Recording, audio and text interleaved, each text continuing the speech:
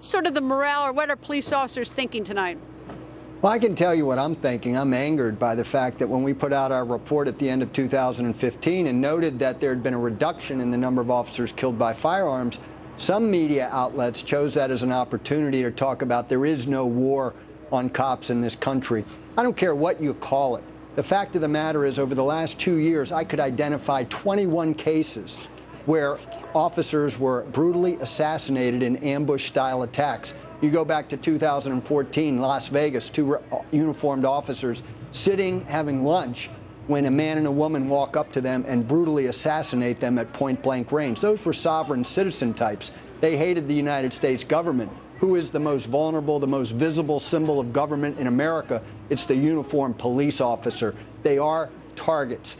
You look at what happened to Wenjin Liu and Rafael Ramos last year in New York City, sitting in their patrol car, much like Jesse Hartnett in Philadelphia, brutally assassinated by a man who said he wanted to put wings on pigs. He wanted to kill a cop, and he didn't care who they were as long as they wore a uniform and wore the badge.